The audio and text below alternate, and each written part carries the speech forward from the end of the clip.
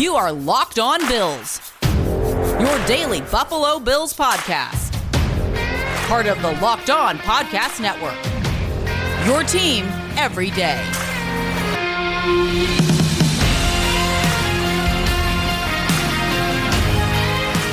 What's up, Bills Mafia? It's Joe Marino from the Draft Network, and I'm your host of Locked On Bills. Happy Tuesday to you, and thank you for making Locked On Bills your first listen every day. Today on the podcast, it's going to be Herd Mentality, the weekly episode where you take control of what we talk about by sending in questions, comments, takes, whatever you have regarding the Bills, and I respond to them here on the podcast. And so that's what we're going to do today. But first, there's been some news regarding the Buffalo Bills coaching staff. With Brian Daboll now the head coach of the New York Giants, he's already plucked a Buffalo Bills assistant coach. Joining him with the Giants is offensive line coach Bobby Johnson. And Bobby Johnson's contract was expired, and he opted to follow Brian Daboll to the Giants and become their offensive line coach. Pursued a new opportunity. And we don't know if there was an opportunity to stay in Buffalo. We don't know if there was a contract extension offered to Bobby Johnson, but he had a chance to go to the Giants with Brian Daboll, and he took it. And so now we have to kind of stay tuned here as it relates to several other Buffalo Bills assistant coaches on the offensive side of the football. What's going to happen with Shea Tierney, who is the assistant quarterbacks coach? Ryan Wendell, the Bills' assistant offensive line coach, is rumored to go potentially to the Raiders with Josh McDaniels. Wide receivers coach Chad Hall. Let's see what happens there. Ken Dorsey, obviously, that's a big one. There's some reports out there that he has an offer from the Bills and the Giants, and he's deciding between the two to be the offensive coordinator. And then, of course, like I kind of said yesterday, who's going to become the Bills' quarterbacks coach? Could that be Davis Webb? And so there's a lot of layers to this Bills' offensive coaching staff where changes are already happening left and right. And so we'll see how the Bills go about replacing those coaches. Obviously, Sean McDermott assembled this offensive coaching staff, and it looks like he's going to have to find several new pieces. Now, as the Bills await Ken Dorsey's decision, they have placed interview requests for the offensive coordinator position to Baltimore Ravens wide receivers coach T. Martin and Edgar Bennett, who is the wide receivers coach for the Las Vegas Raiders. And so there's a lot of things weighing in the balance, and as we find out the news, we'll respond to it here for you on this podcast. But that's kind of what's up in the air right now. Let's get to Herd Mentality. So many great questions. Let's get started. First one today comes from Smooth, who says, to build on what Bean said regarding getting good football players with speed, where on the offense do you think this player will fit? Wide receiver 1 and wide receiver 3 are locked in, and Dawson Knox is as athletic as it gets for a tight end. That leaves running back and wide receiver 2, where an 80% plus snap player with speed can be inserted into the lineup. No disrespect to Gabe Davis, but wide receiver 2 seems like the logical spot where this player needs to be. Alternatively, maybe having a gadget guy like Isaiah McKenzie or Marquez Stevenson, who only plays 20% of the snaps, is good enough. I think if the Bills add speed to the football team, they can do so at both running back and wide receiver. If they want to have a true vertical threat in the passing game that can take the top off the defense, go ahead and find one and add it to the offense at wide receiver. There's also room for speed in the running back room where it's Devin Singletary and what? Zach Moss? Zach Moss is slow. You know that. Matt Breida's contract is expired, and I don't expect him to be back.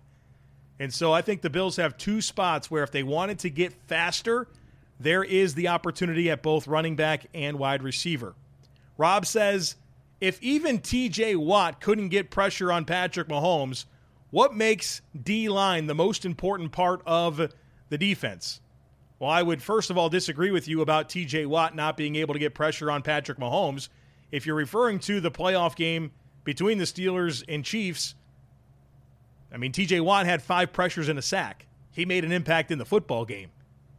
So I thought what you saw in terms of Patrick Mahomes struggling in the AFC Championship game was on half the snaps, the Bengals rushed 3 and dropped 8, and they were able to get pressure with 3 and obviously flood the coverage lanes with 8 defenders. And so it's about being disciplined with that rush. It's about picking your spots. It's about bottling him up in the pocket and really eliminating the space available for him to slot throws against zone coverage. And so, yeah, I mean, if you can affect Patrick Mahomes with 3 rushers, you are going to be in business. I just think it's the fundamental point of a defense is that your ability to affect the quarterback with your pass rush complements what you do on the back end. And the coverage can help the pass rush can help the coverage, but Brandon Beane obviously subscribes to the defensive line being the priority when it comes to the pass rush versus coverage debate. The next one today comes from Dean, who says, still heartbroken, as I'm sure most of Bills Mafia is, but starting to feel better when I look at how bright our future is with Josh Allen. I know that our window for a Super Bowl could be 10 more years with him in place, but a couple of questions around the current team. As I see, the current makeup of our window is only a couple years. Cole Beasley, Micah Hyde, Mitch Morse, Jordan Poyer are not getting any younger, for example. Based on what we saw over the last 2 seasons and knowing the next 2 years we have a really good shot, what are your thoughts on these 2 areas? Number 1, defensive line. Do we draft and try to find somebody who will be an immediate impact player, or do we try to sign a free agent at a reasonable price? My fear is drafting somebody who needs a couple of years to find their way may take us out of that window. And then offensive guard. Our offensive line looked really good over the last 6 games of the season. Do you think Ryan Bates did enough to solidify a spot for next season so that we already have our starting lineup? Or do you think we need to draft a guard in the 1st or 2nd round and hopefully get an immediate impact as a rookie on the offensive line? So in terms of the defensive line, when you talk about going out and signing a player, it's going to be challenging because pass rushers on the open market are very expensive. I mean, you're talking an average annual value of $15+ million per season. And the Bills aren't really in position to offer that type of money to a pass rusher. And that's why they've went to the draft to stockpile some young defensive linemen so that way they can get a premium asset at a low cost. There's an economic point of view as it relates to those decisions. You need to find cheap labor, and you're able to try to find cheap labor at a premium spot, and that's really going to help with your ability to field a competitive and balanced roster. And so there is going to be a curve, and that's the challenge for the Bills. You have good football players in place, but yes, some of them are aging. And how do you replace them? Well, you draft and develop. That's the plan that they subscribe to, and it's a good plan. It's a plan that allows you to keep your window open for as long as possible. And that's the objective here for the Buffalo Bills. Now, I am less concerned about the offensive line. You mentioned Ryan Bates. He really stabilized things at left guard, and literally everyone's under contract for next season on the offensive line. Now, the Bills have some opportunities with Darrell Williams, with John Feliciano, with Mitch Morse as it relates to their salaries and their contracts that they could get out of some of those deals and free up some space. But literally all of the offensive linemen that the Bills rostered last year are under contract for next season, minus Ryan Bates, who is an unrestricted free agent, and I expect him to be back. Also Ike Bacher, but his season ended with the Achilles injury, and I think everyone was quite satisfied with how Ryan Bates stepped in. And so I think the Bills are in much better shape with the offensive line than the defensive line, and so the defensive line would be my priority. The next one comes from Steve, who says, hey, Joe, I'd like to get the ball rolling on being for team trade down in the draft. Listening to a few recent mock drafts on the Draft Dudes podcast, and it seems that you and Kyle hold your noses while making this year's quarterbacks prospects to teams in the first half of the first round. This leads me to believe that perhaps there would be a buyer to move up to 25 and get their quarterback later in the first, thus allowing the Bills to grab an extra day 2 pick. What teams, if any, do you see as candidates for such a move, and what type of compensation would that net the Bills? I think this is a great idea, and you're exactly right. Both Kyle and myself on the Draft Dudes podcast, we like this quarterback class, but we don't love it. And there's a lot of quarterback need across the NFL.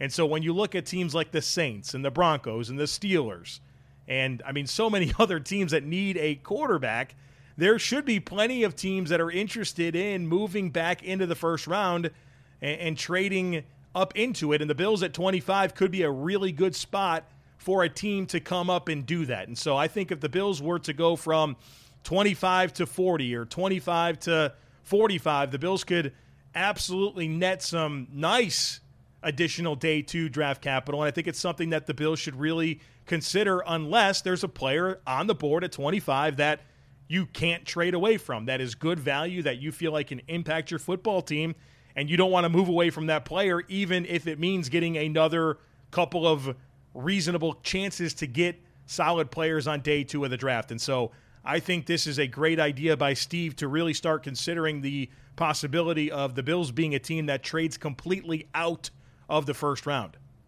There might be less football being played, but betonline.net has way more odds and info for this playoff season. From scores, totals, player performance props to where the next fired coach is going to land, BetOnline is the number one spot for all things NFL betting in 2022. And it's not just football. BetOnline.net's basketball, hockey, boxing, and UFC odds coverage is the best in the business. From sports right down to your favorite Vegas casino games, BetOnline is your number one online wagering destination. BetOnline is the fastest and easiest way to wager on all your favorite sports and play your favorite games, and BetOnline is where the game starts. The next one today comes from Alex, who says, where would you place Josh Allen on the NFL's list of top 100 players next year, and who else from the Bills could you see on the list? Thanks and love the show. Thank you, Alex. Well, I think Josh Allen is in that top 10. And I'm not one of these guys that gets all hung up on stacking elite football players. To me, it's just splitting hairs. Are you really going to sit here and debate Patrick Mahomes and Aaron Donald and Josh Allen and whatever other players are in this elite tier? They're all elite impact playmakers. And so just be in that conversation, and it's not really something that I'm going to get too hung up on if Josh Allen is 10, 9, 3, 5. It's, he's in that tier, and I think that's the important part. As for other players that could be on the list, I mean, Stephon Diggs immediately comes to mind. How about Deion Dawkins, a Pro Bowl left tackle? I think both Jordan Poyer and Micah Hyde have a strong case to be on that list. And you'd like to think that Trey White is an every-year type guy, but, he got hurt, with a fair amount of the season left to play, and that might push him out of the list. But between the two safeties, Josh Allen, Deion Dawkins, and Stephon Diggs, I think the Bills should have a good amount of representation on that list in the coming year. Ryan says, I think one of the hardest parts of this loss, besides what actually happened, was the prospects of what a win would have entailed. In a season where there was no great team, the possibility of hosting a young quarterback in Burrow and a Bengals team with many flaws against an NFC without Brady or Rodgers, I believe the path to a Super Bowl was as clear as ever. Facing Aaron Donald or Bosa was a scary thought, but with a win against the Chiefs, were the Bills the odds-on favorites to win the Super Bowl in your mind? So I think that it would have been pretty clear that if the Bills would have beat Kansas City, the Bills would have been favored to beat the Bengals in Buffalo. And then when you talk about the Super Bowl against the Rams, I think that it would have been a pretty close spread, but I think there's a good chance that the Bills would have been favored in that football game. I do think that the Bills squandered a great opportunity to win the Super Bowl this year. And it's kind of hard to say because the Bengals beat the Chiefs twice. And both times, the Chiefs got up by a fair margin and the Bengals came roaring back and won the football game. And so for as much as we love to sit here and say that the AFC Championship game was during the divisional round when the Chiefs and Bills played, the Bengals beat the Chiefs twice. And it's kind of hard to argue against that. I think that the Bills are a better team than Cincinnati, but to the Bengals' credit, they went out there and won the games that they had to win to put themselves in the Super Bowl.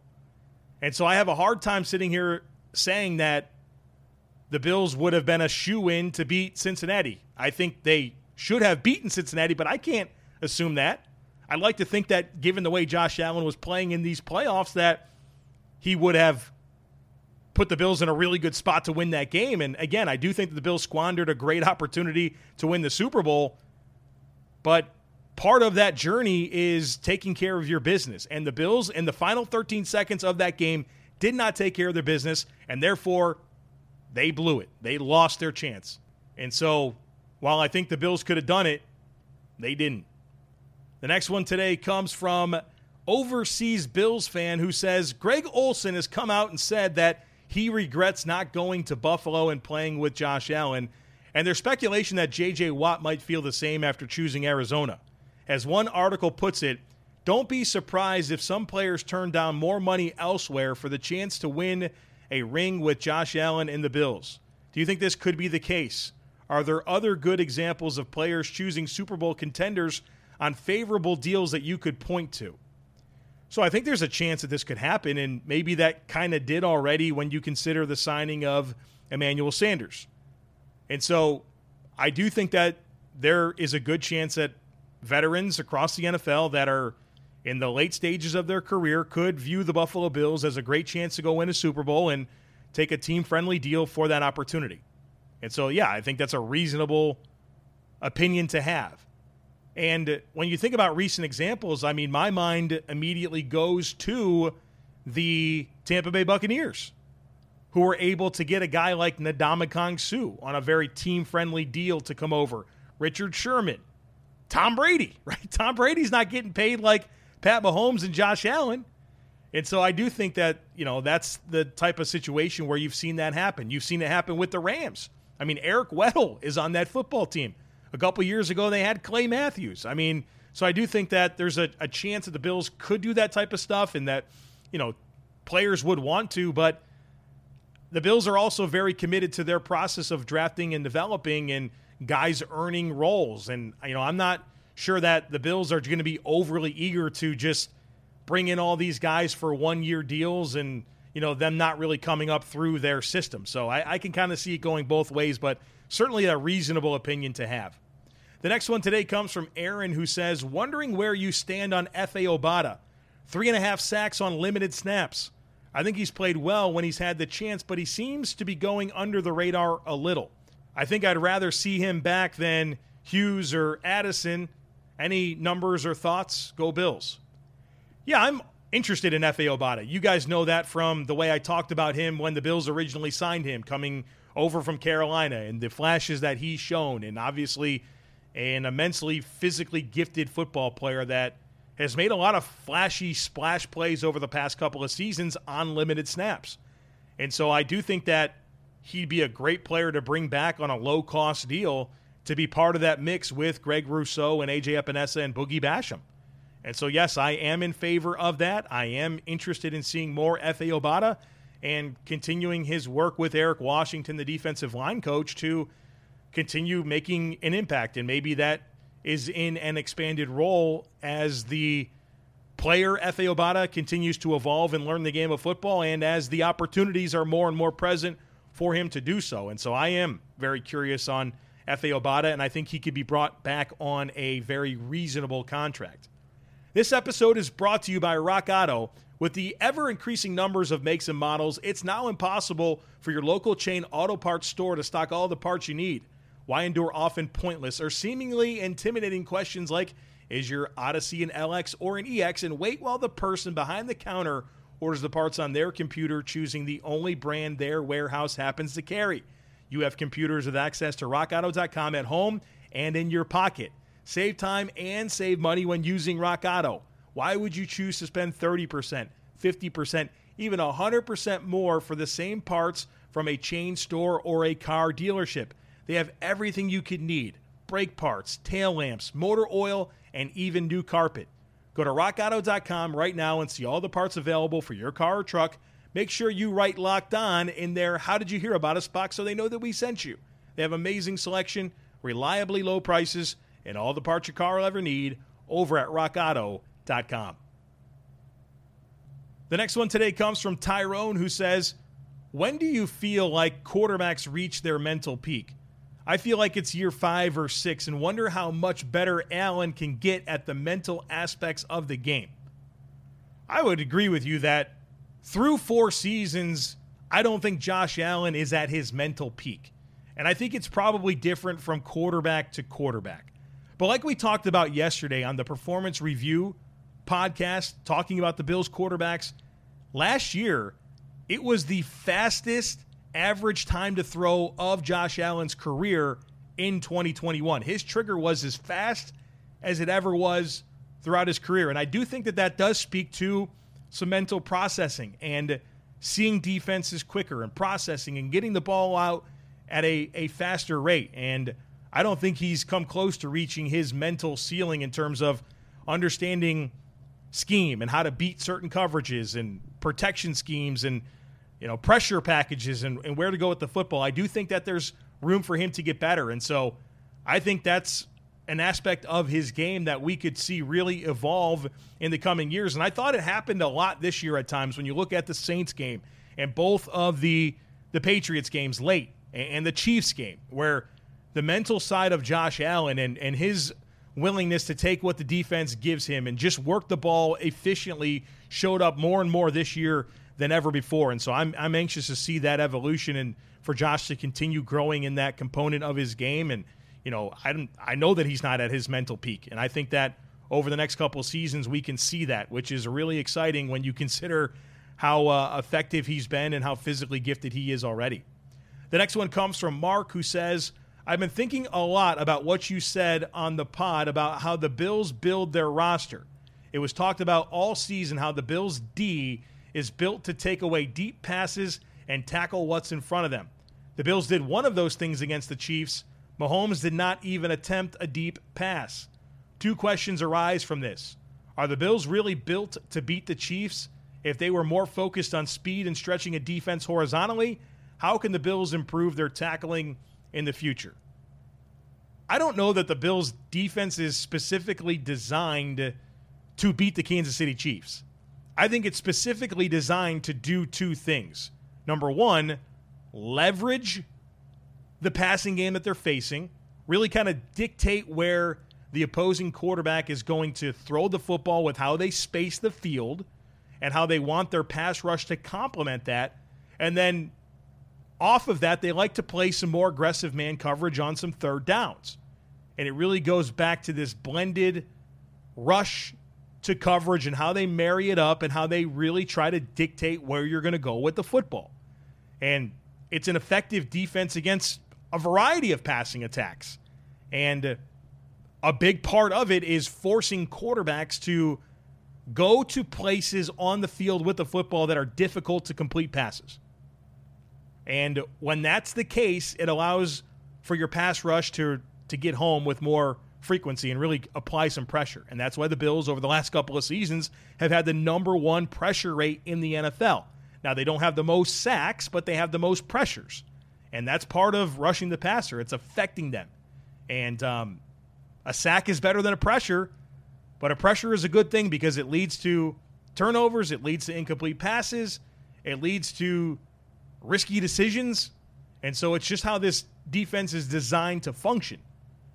Now, as it relates to tackling has been something that you guys have heard me talk about for years on this podcast.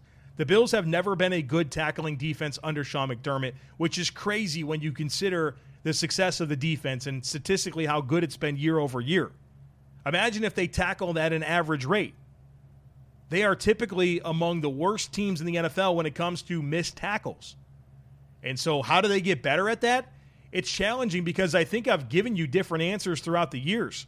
I thought that stabilizing the defensive line rotation and keeping the linebackers a little bit more clean would lead to more consistent tackling. And I think maybe that happened a little bit this year, but the Bills still weren't a great tackling defense. So I think it just goes back to coaching fundamentals. And it's one of those things where at this point in these players' careers, it's hard to really imagine them becoming all that different when it comes to tackling.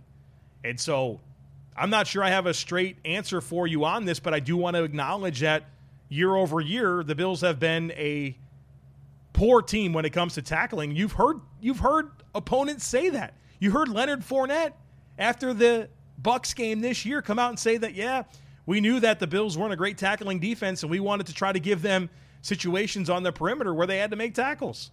And he wasn't wrong. And so it's definitely an issue with this defense that needs to get corrected.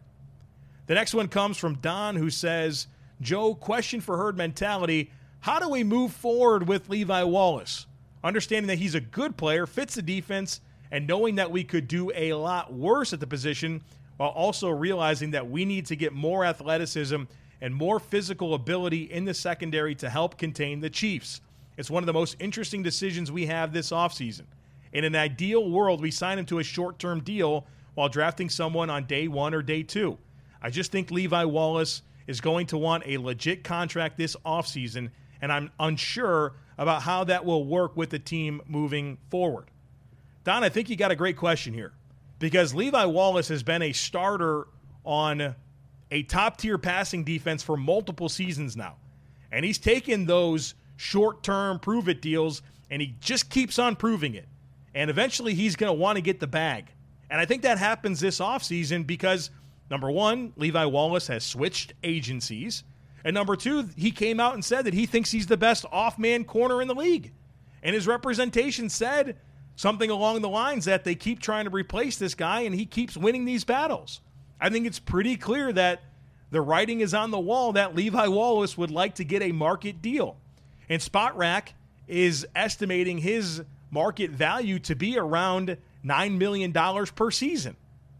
I got to be honest with you, I'm not sure the Bills should pay him that. And you guys know that I've become somewhat of a Levi Wallace apologist. But $9 million, is he that type of player per season? I don't know that I do that. I think I would go for an economic option and a draft pick. Here's the challenge. Trey White, coming off the ACL tear. He had surgery in December. It's a 9 to 12 month recovery from an ACL.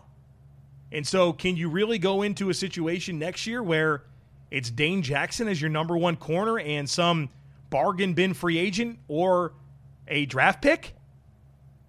That makes me very nervous. And so there's some variables in play here that makes this very, very challenging. And I don't think that Levi Wallace is coming back for, another 1 year, $2 million deal. I just don't think that's going to be the case anymore. All the signals are there that indicate that it won't be the case. The next one comes from Steve, who says, are you in favor of re-signing Isaiah McKenzie?